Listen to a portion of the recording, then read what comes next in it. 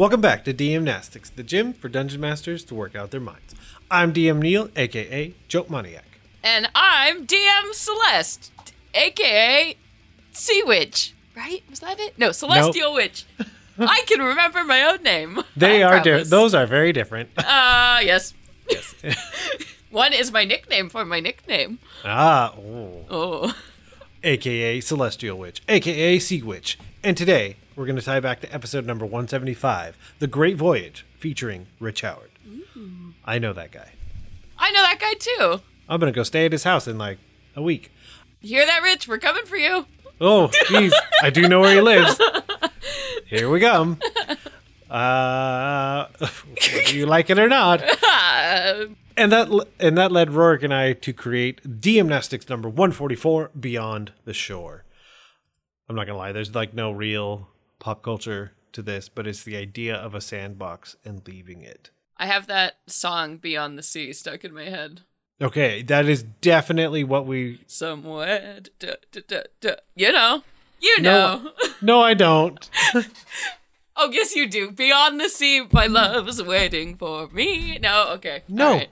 Okay, well, Fine. We're going to put some of that in. That's welcome to the gym. Boom. We do squats. We don't sing songs. Yep. We squat, not scat. Wow. We're all, speaking of sandbox and being completely off the rails. Yes. Celeste, what did we do with this exercise? Yes, so this one was sort of open for interpretation. So we're like, okay, what happens when your players go beyond the normal bounds of whatever your game is, whatever your world might be? So we kind of left that open here. So we had a few different questions for you to inspire you for this exercise. So 1, what is the encounter? 2, what are the first perceivable clues the encounter is coming? 3, what is the first event of direct interaction with the encounter? 4, what is the fallout if players fail? 5, what is the reward if the players triumph? And, of course, you do you was number 6. As always. Let's give a quick shout out to DM Just Jeff, who wrote for number 6, you do you too, boo. Thank you. You're amazing. Yes. We will. And which one did you want to highlight from the forums? Yes. So the one I wanted to highlight because I immediately vibed with it. This is exactly where my mind went to upon reading this prompt. So this is from Letter Lost, who essentially took the sandbox of the world to mean literally their whole world and imagined what happens if like your universe or your planet is flat, and then the PCs go and explore what is on the edge. They find themselves literally falling off the edge of your fantasy world. Like our own world. I like our own flat world. We don't believe that. No. No, but I love it. Yeah, what I really liked about this, because this immediately made me think about Terry Pratchett's book series Discworld, which is literally where the world is on the back of a sea turtle and a disc is balanced precariously on its back, so you can actually like walk off the edge of the world. And exploring that in D&D would be such a cool idea, and Letter Lost here, so they proposed, essentially, they're like, all right, what happens, if your players fall off the edge of the world? Like, do they get lost, like, in the astral sea of the material planes? Like, how can they be recovered? And they're like, for number 2, what is the clues that this is coming? Well, the legends that the world is flat, that there is an end, which in itself would be a warning, and then also I think a draw, to adventuring parties, to really get the truth of like what is beyond the edge of the world. So that's just such a cool double-edged sword to play with. Of course, and what is the first event when they cross that barrier, and then you as the DM get to reveal whatever is beyond that great abyss, which is just such like a mind-blowing thing to think about. Like, what is it out there? Do they fall into space, the astral plane? Like, is it a magical realm? Do you end up back on the world? Like, there's just a lot of different possibilities to play with, how that atmospherically works and then magically works. And then, of course, what is the reward if the players triumph? I also appreciated that the answer was, they have escaped the DM's tyrannical bars. Have a cookie. Yes, so and Yeah, and they said, the journey is the reward, and new friends are priceless, which I thought was the perfect way to solve what happens when you fall off the edge of the world. That is beautiful. Yeah, so well done, Letterlost. Huge fan of your post. It made me think, because I've been rewatching the Marvel Cinematic Universe, the way that Asgard is set up. Yeah, you have the Bifrost, and then basically after that, you just kind of fall away. What happens if you fall off the Rainbow Bridge? Do you just fall forever? What? So how scary, but also how cool. I mean, they also threw out an idea like, what if, a Gith ship comes up and like picks you up after you've been falling in eternity for a while, or just a lot of cool possibilities there. I always want to do things like I am about to talk about, but I also want to preface with they always feel a little out of reach, but the idea that it happens and you basically tell your players that it's a TPK, that they fall off the world and then that's the end of it, and that you'll start a new campaign or something to that effect, but you don't. Oh no. But then what happens when they show up with their new character sheets, like for their new campaign? Or you could, the entire concept that I'm presenting is also built on a bed of lies. So bed of lies, because you basically have them come back for some other reason, only to find out that they can still have their characters and that the story continues. Yeah. And then it is them trying to navigate this new space that they found themselves in, and where do things go from there? Oh, like they're in the underworld or something? Possibly, or like you said, this astral plane that they're trying to just drift through. Oh man, I would be so mad at you if you did that. Yes! Okay, this sounds perfect then. But anyway, okay. All right, well, we have that to look forward to. Yep. But Neil, what did you pick from the forums? So I chose one from a guest. Just a new DM, and it was their first time posting. But I think another way to look at these forum posts are a great way to have one-shots in your pocket to use whenever your players go out of your sandbox, off the rails, however you want to describe that. And so they presented the idea that there's this demon that has basically become a Pied Piper. And they have this beast army that they're trying to train and just make more powerful. And the only way to train your army is to have someone to fight. And so they basically are playing this flute that lures the PCs in, charms them, and then they are forced to then fight the army of this creature, of this demon. And just the idea that like your players wake up in this pit and start having to fight all these random beast-like creatures. Oh my gosh. And just for the amusement or like the purposes of this creature. It's just like, yeah, man, I just need bodies. Yeah, I just need people. Gotta try them out. And so then if you fail and aren't able to like kind of get out or anything, you're forced to fight in this like basically arena at the whims of this demon. And if you do and you can get out and you can be successful, you now have this magical flute. Depending on your level, you can definitely adjust it. And I love the idea because I really think you can have it be very much a bottle scenario. Like it would take one session to get through this idea in my mind. Yeah. So, definitely. And also a good way, if the demon grabs them in the middle of, who knows what. Sometimes we just need those one shots to like stir us, shock us back into our stories or like our own reality of our parties or characters. So this would be definitely a great wake up call, I think, for a group of PCs who have gone a little bit off the rails. Yes. I love it. So thank you, Just a New DM, for that post. And maybe before you know it, you won't be a new DM, and you'll make like a full blown account and just get posting like crazy. Just an old DM like us, and need back medication. I'm saying that because my back hurts. I've got my brace on. Oh yeah. But too many squats. With that, we're gonna lift the mental weights right now. Lifting weights is what I do. Look at me. Lift these weights. Okay, are you ready? So this is extremely freeform, and yeah, it is. I have no idea how we're gonna do this. No. Okay, so yeah, it's just so open. We got to come up with an encounter, and then how that transpires.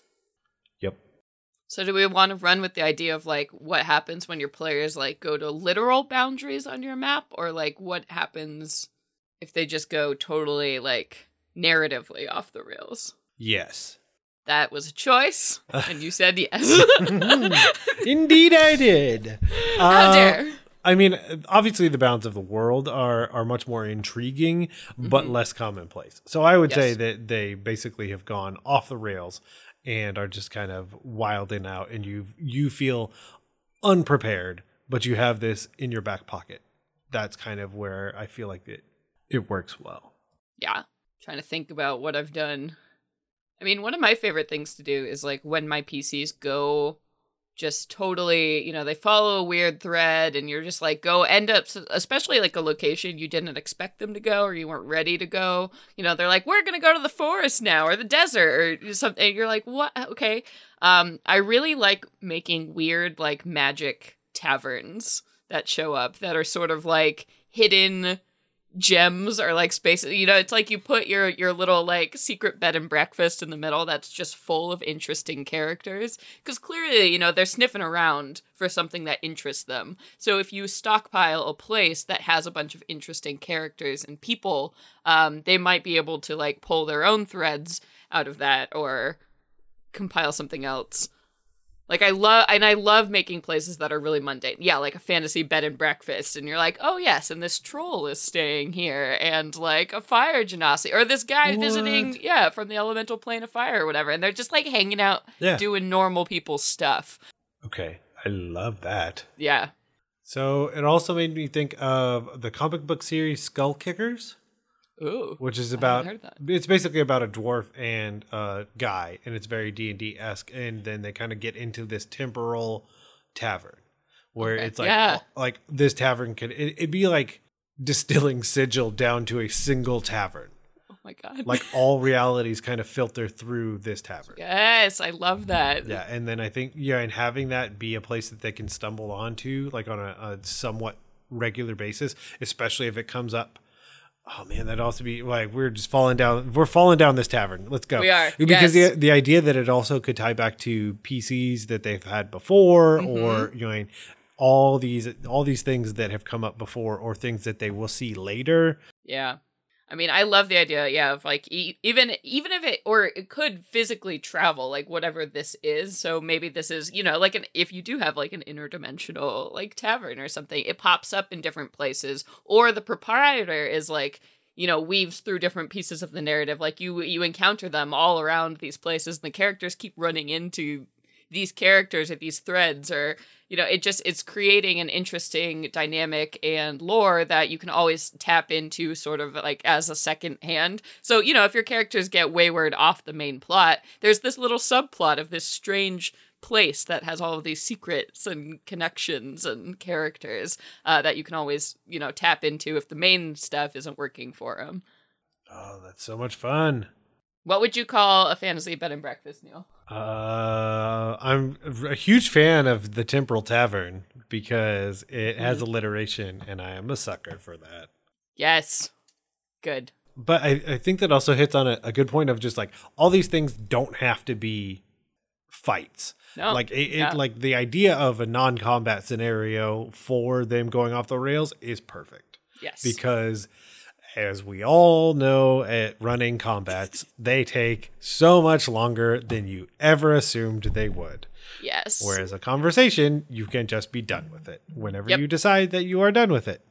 Yep. So think about that, which I have found a huge list of non-combat random encounters. Whoa! All right, Celeste, let's hear some. Roll me a D100. Okay. Oh, where are my dice? This makes for great podcast audio. Remember, you could do it on Google. I'm doing it. Doing it right now. 15. Ooh. The party finds the tracks of wolves going across their path. Cool. I think it really depends on the level of your party, because that might be an interesting encounter for a lower level party. Or if you have a druid, perhaps they're like, hey, new best friends, or I mean, if you do have this would be more interesting in like, say, like an urban environment. Ooh. Like you're walking through the city streets and then there are these like muddy wolf tracks and you're like, what? Like that would be an instant hook to get your players to follow that. I think, with the context, like, what do you... Okay, Like, yeah. are there werewolves? Like, what's going on here? And per usual, we're going to go full California because as longtime listeners remember, there are just wolves and coyotes in LA. Everywhere. So Just everywhere. maybe it's not weird. It's just normal. The other thing it made me think of was the potential implications because I forget what was overrunning things in Yellowstone. Maybe it was Yellowstone. Maybe it was somewhere here. Basically, there's a national park where something had gotten out of place. I believe it was the deer population. So science prevailed, and this is how you should solve all problems. Yes. They just brought in wolves. Yeah. And they murdered enough deers that it literally changed the ecology and The ecosystem topography back. Yeah. of that area. So, yes, wolf tracks can definitely lead to many things. Yeah. But I think especially alarming in an urban environment. Yes. Or anywhere that they would not normally be. I like Yes. it. Okay, I am going to roll. Are you ready? I'm so ready. I'm so Raven. That's so Raven. Jeez. Boom. We have stumbled upon a gem and jewelry merchant. Woo. That's cool. And so that's another thing. If they're just traveling in the world, there are other people that are traveling in the world. Yeah, traveling merchants and like caravans and shops and circuses and oh yeah. I'm going to share a small bit of my mind that I don't normally share with people. Oh. Or it's just a thought I have that I don't think I share with people. Oh, boy. Because I think it's Okay. super weird that I Do it. invest as much thought into it as I do. Do it. Oftentimes when I drive somewhere, so for me personally, I used to drive 30 miles to work. Mm-hmm. And now I drive roughly 20. And I always think to myself, depending on the time and the day, where are all these other people going? Yeah. Because you're like, why could there possibly be so many people driving this road the same time that I'm driving it? And the idea that this merchant could have, just as rich a story, if not, well, I don't want to say if not more. That's rude to my players. To your players. How dare. But the concept that their life is just as intriguing as your own. Yes. Oh man, I love this idea. Like, especially if you have another party of adventurers in your world that's like doing similar things, but like you cross paths.